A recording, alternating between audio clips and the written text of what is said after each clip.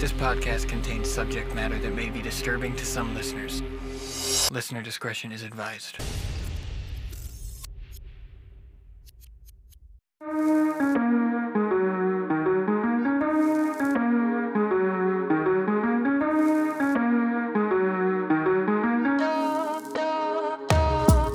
So I want to start out this episode by saying Happy Halloween. I wasn't sure that we would be able to reach our goal of putting out an episode every single day, but here we are on the final episode of the 31 Days of Horror. And I just want to say thank you to everyone and anyone who has listened, all the way from the United States to India, Australia, Canada, the United Kingdom, Norway, Italy, Thailand. Thanks to each and every one of you. It means so much to me that you tuned in and spent even just a little bit of your time with me. So, seeing as this is the finale of the 31 Days of Horror, I wanted to do something a little special for this episode. I figured that I would cover the godfather of creepypasta. So, sit back, relax, and enjoy our telling of Jeff the Killer, hosted by user Cesar to Unknown.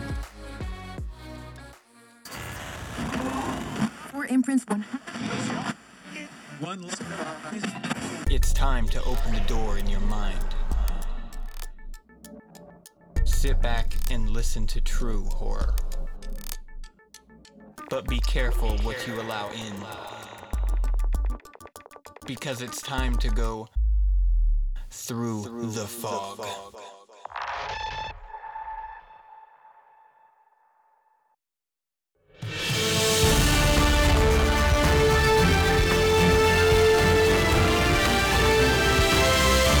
Ominous unknown killer is still at large. After weeks of killings, the ominous unknown killer is still on the rise. After little evidence has been found, a young boy that states he survived one of the killer's attacks bravely tells his story. I had a bad dream, and I woke up in the middle of the night. I saw that for some reason the window was open, even though I remember it being closed before I went to bed. I got up and shut it once more. Afterwards, I simply crawled under my covers and tried to go back to sleep. That's when I had a strange feeling. Like someone was watching me? I looked up and nearly jumped out of my bed. There, in the little ray of light illuminated from between my curtains, were a pair of two eyes. They weren't regular eyes, they were dark, ominous eyes. They were bordered in black and just plain out terrified me. That's when I saw his mouth. A long, horrendous smile that made every hair on my body stand up. The figure stood there, watched me. Finally, after what seemed like forever, he said it. A simple phrase, but said in a way that only a madman could speak. He said, "Go to sleep." I let out a scream, and that's what sent him at me. He pulled up a knife, aiming at my heart. He jumped on top of the bed. I fought him back. I kicked. I punched. I rolled around trying to knock him off me. That's when my dad busted in with his 12-gauge shotgun. He aimed it at the man, and he almost got him. But before he could pull the trigger, the man had leaped to the side. The man threw the knife in a Bowie knife style into my dad's shoulder. He let go of the gun. The man probably would have finished him off if one of the neighbors hadn't alerted the police. They drove into the parking lot and ran towards the door. The man turned and ran down the alley. I heard a smash, like glass breaking. As I came out of my room, I saw the window that was pointed towards the back of my house was broken. I looked out it to see him vanish into the distance. I can tell you one thing, I will never forget that face. Those cold, evil eyes and that psychotic smile, they will never leave my head. Police are still on the lookout for this man. If you see anyone that fits the description in this story, please contact your local police department.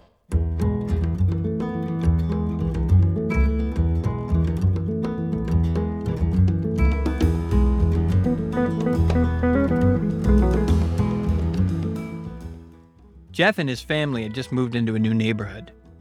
His dad had gotten a promotion at work, and they thought it would be best to live in one of those fancy neighborhoods. Jeff and his brother Lou couldn't complain, though. A new, better house, what's not to love? As they were getting unpacked, one of their neighbors came by. Hello. She said, I'm Barbara, and I live across the street. I just thought I would come introduce myself and my son Billy. She turns around and calls her son over. Billy, these are our new neighbors. Billy said hi and ran back to play in his yard, Well, said Jeff's mom. I'm Margaret, and this is my husband, Peter. And these are our two sons, Jeff and Lou. We each introduced ourselves, and then Barbara invites us to her son's birthday. Jeff and his brother were about to object when their mother says that they would love to when Jeff and his family are done packing. Jeff goes up to his mom. Mom, why would you invite us to some kid's party? If you haven't noticed, I'm not some dumb kid, Jeff, says his mother. we just moved here. We should show that we want to spend time with our neighbors. Now we're going to that party, and that's final. Jeff starts to talk, but stops himself, knowing that he can't do anything. Whenever his mom says something, it's final. He walks up to his room and plods down on the bed. He sits there, looking at his ceiling, and suddenly he gets a weird feeling. Not so much a pain, but a weird feeling. He dismisses it as just some random feeling. The next day, Jeff walks downstairs to get some breakfast and get ready for school.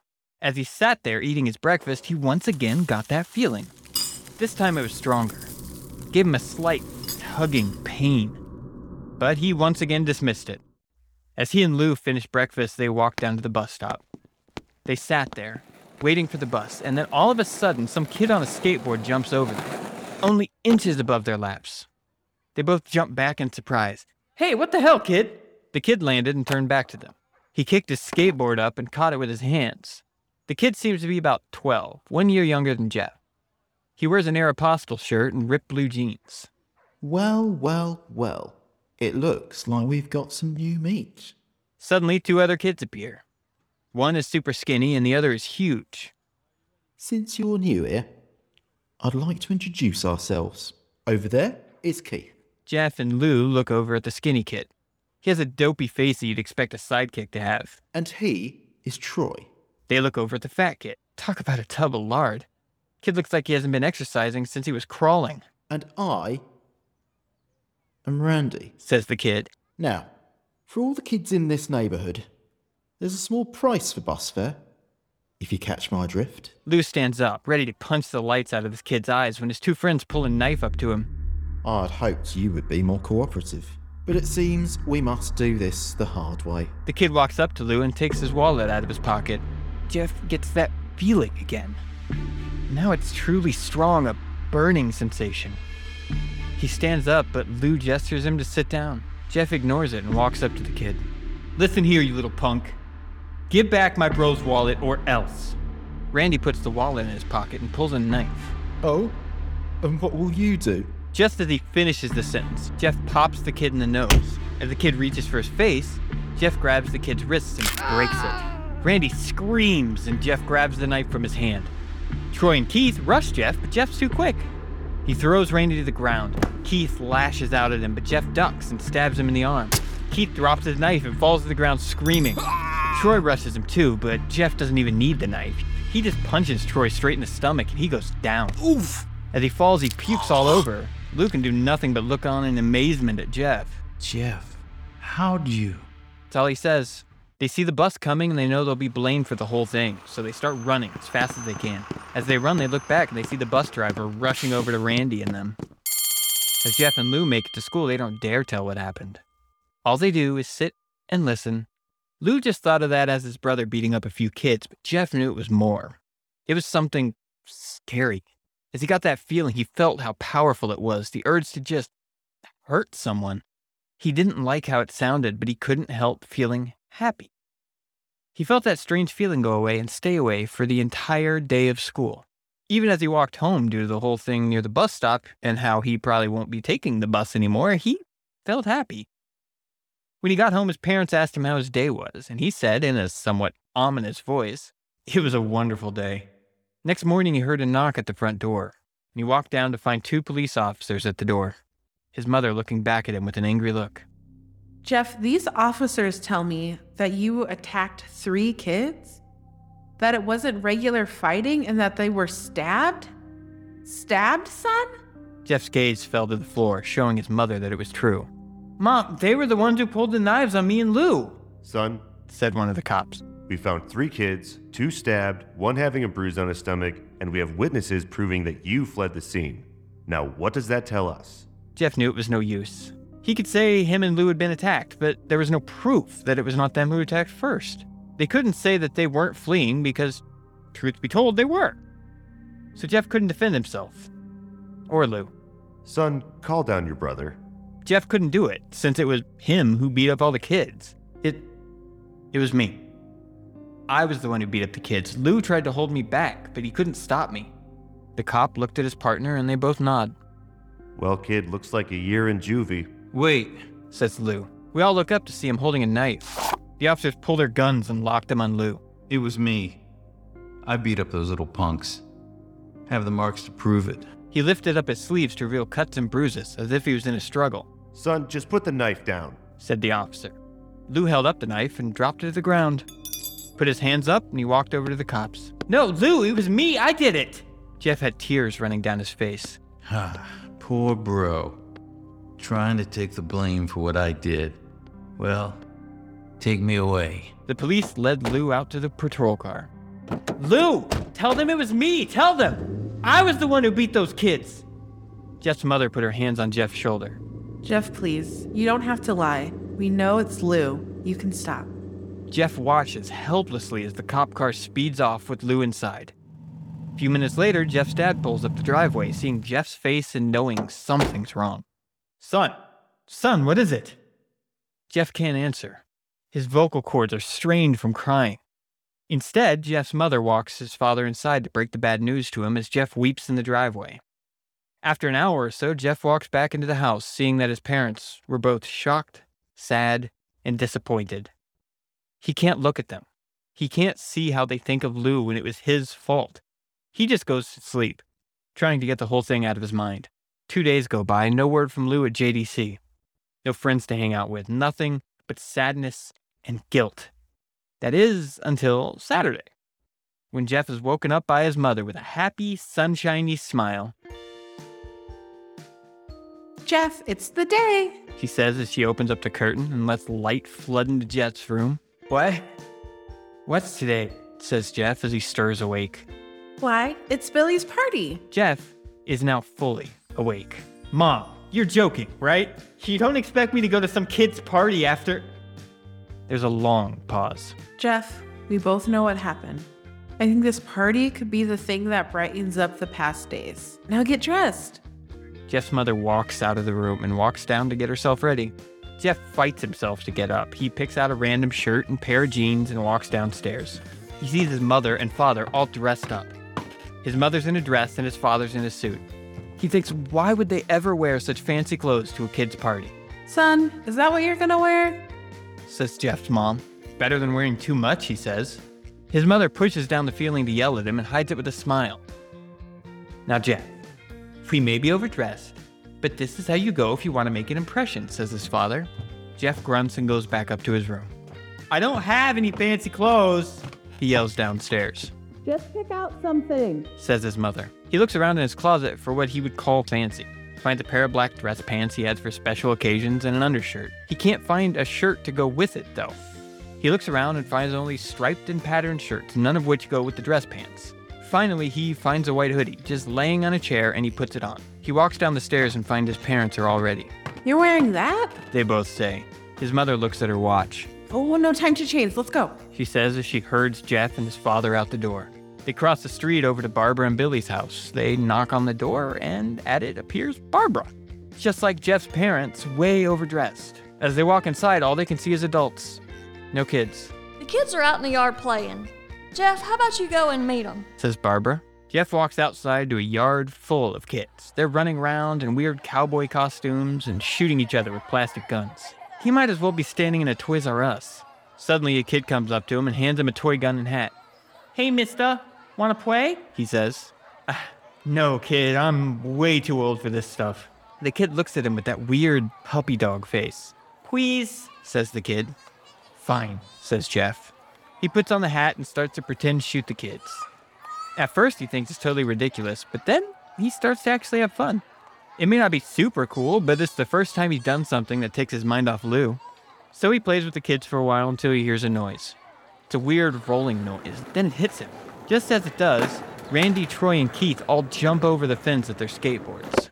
Jeff drops the fake gun and rips off his hat. Randy looks at Jeff with a burning hatred. Hello. Jeff, is it? He says. We have some unfinished business. Jeff sees the bruised nose on his face. I think we're even. I beat the shit out of you and you get my brother sent to JDC. Randy gets an angry look in his eye. Oh no. I don't go for even. I go for winning. You may have kicked our asses that one day, but not today. As he said that, Randy rushes Jeff. They both fall to the ground. Randy punches Jeff in the nose and Jeff grabs him by the ears and headbutts him. Jeff pushes Randy off of him and they both rise to their feet. Kids were screaming and parents were running out of the house. Troy and Keith both pull guns out of their pockets. No one interrupts, or guts will fly, they say. Randy pulls a knife on Jeff and stabs it into his shoulder. Jeff screams and falls to his knees. Randy starts kicking him in the face. After 3 kicks, though, Jeff grabs his foot and twists it, causing Randy to fall to the ground. Jeff stands up and walks towards the back door. Troy grabs him, though. Need some help? He picks Jeff up by the back of his collar and throws him through the patio door. As Jeff tries to stand, he's kicked down to the ground. Randy repeatedly starts kicking Jeff until he starts to cough up blood. Come on, Jeff. Fight me. He picks Jeff up and throws him into the kitchen. Randy sees a bottle of vodka on the counter and smashes the glass over Jeff's head. Fight! He throws Jeff back into the living room. Jeff glances up, his face riddled with blood. I was the one who got your brother sent to JDC, and now you're just gonna sit here and let him rot for a whole year?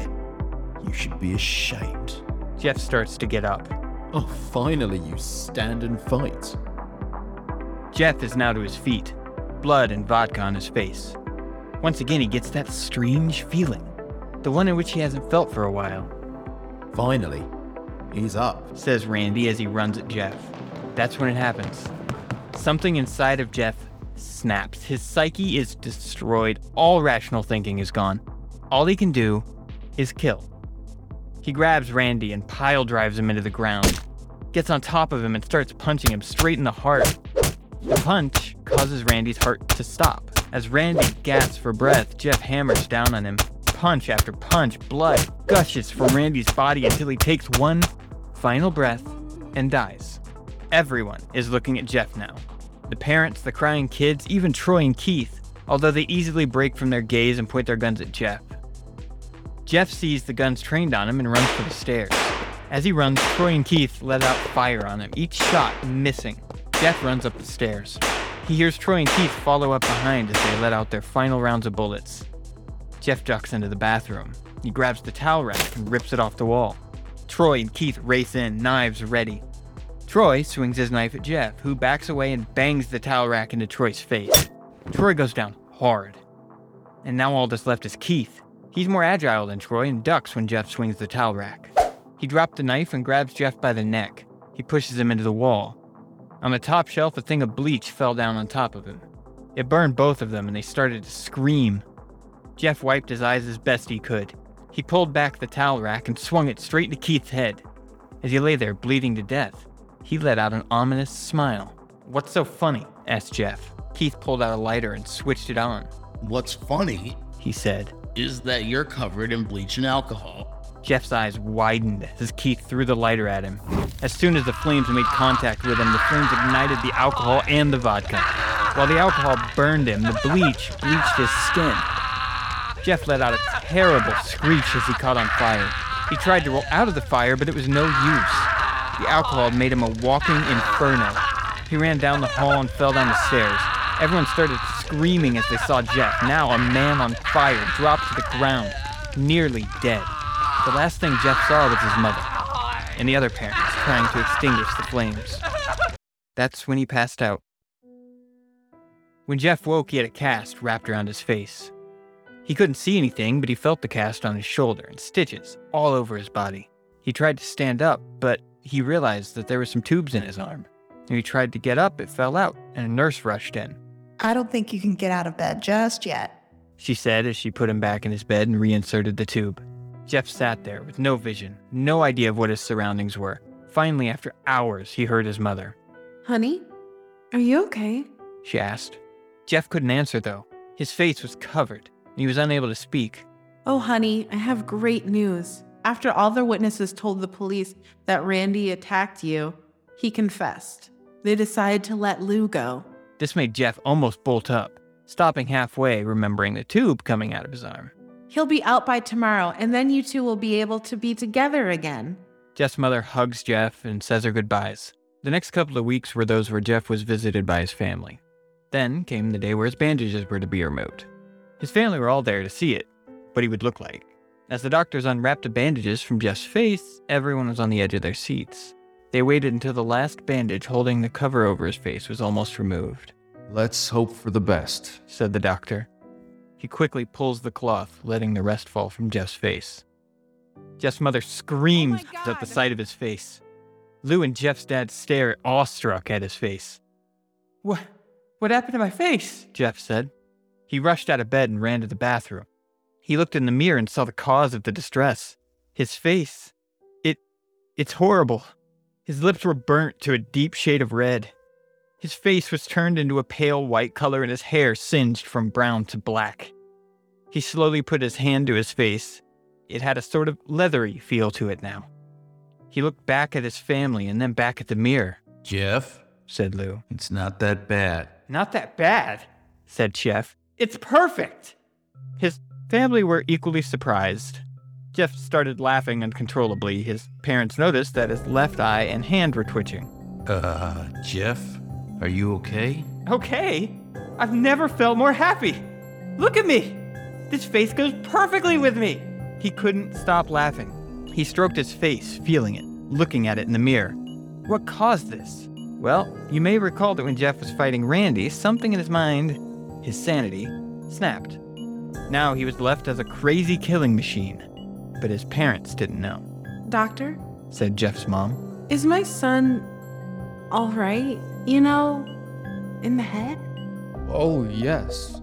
This behavior is typical for patients that have taken very large amounts of painkillers. If his behavior doesn't change in a few weeks, bring him back here and we'll give him a psychological test. Oh, thank you, doctor. Jeff's mother went over to Jeff. Jeff, sweetie, it's time to go. Jeff looked away from the mirror. His face still formed into a crazy smile. "'Kay, Mommy!" Ha ha ha! Jeff's mother grabbed him by his shoulder and took him to get his clothes. That's what he came in, said the lady at the desk. Jeff's mother looked down to see the black dress pants and white hoodie her son wore. Now they were clean of blood and stitched together. Jeff's mother led him to his room and made him put his clothes on. Then they left, not knowing that this was their final day of life. Later that night, Jeff's mother woke to a sound coming from the bathroom. It sounded as if someone was crying. She slowly walked over to see what it was. When she looked into the bathroom, she saw a horrendous sight. Jeff had taken a knife and carved a smile into his cheeks. Jeff, what are you doing? Asked his mother. Jeff looked over to his mother. I couldn't keep smiling, Mommy. It hurt after a while. Now I can smile forever. Jeff's mother noticed his eyes, ringed in black. Jeff, your eyes. His eyes were bordered by black, seemingly never closing. I couldn't see my face. I got tired and my eyes started to close.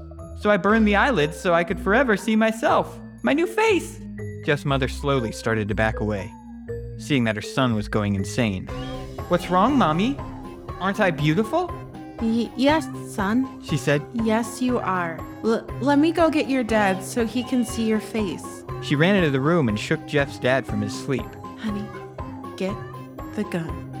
She stopped. She saw Jeff in the doorway holding a knife. Mommy, you lied. That's the last thing to hear as Jeff rushes them with the knife, gutting both of them. His brother Lou woke up, startled by some noise. He didn't hear anything else, so he just shut his eyes and tried to go back to sleep. As he was on the border of slumber, he got the strangest feeling that someone was watching him. He looked up. Before, Jeff's hand covered his mouth. He slowly raised the knife, ready to plunge it into Lou. Lou thrashed here and there, trying to escape Jeff's grip. Shh, Jeff said. Just go to sleep. This podcast was recorded by Haptic, M.T. Goins from the Delivery Podcast, George Heffler from the Best Little Whorehouse in Philly, Isaac Ocean from The Bunker, Kay from Fuck My Work Life Podcast, Richard Wilson from Tremorphonic, Kara and Kelly from Drunk Theory, Brad LeBaron from the Album Concept Hour, and Cynthia Boer from Couch on the Couch. Edited by Haptic, and produced by Kevin Caravan and Flyover State Park. I want to thank everyone listed for your help. This episode would not have been possible without your help. I especially want to thank you, the listener, for tuning in. You're why we do what we do, and we are endlessly thankful for you supporting us while we pursue this little dream of ours. For more episodes, head over to listen.throughthefogcast.com or follow Haptic on Twitter at fog_cast. To support the show, head to coffee.throughthefogcast.com or simply rate and review on your podcatcher of choice. It really is the simplest way to support independent creators like us. Thank you for tuning in. Through the Fog will return this Wednesday at 5 p.m. CST with an all-new episode. Have a safe Thanksgiving, and talk to you next time.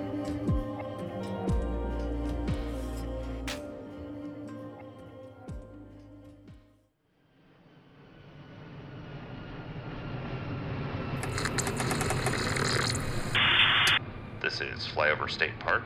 You are clear to land.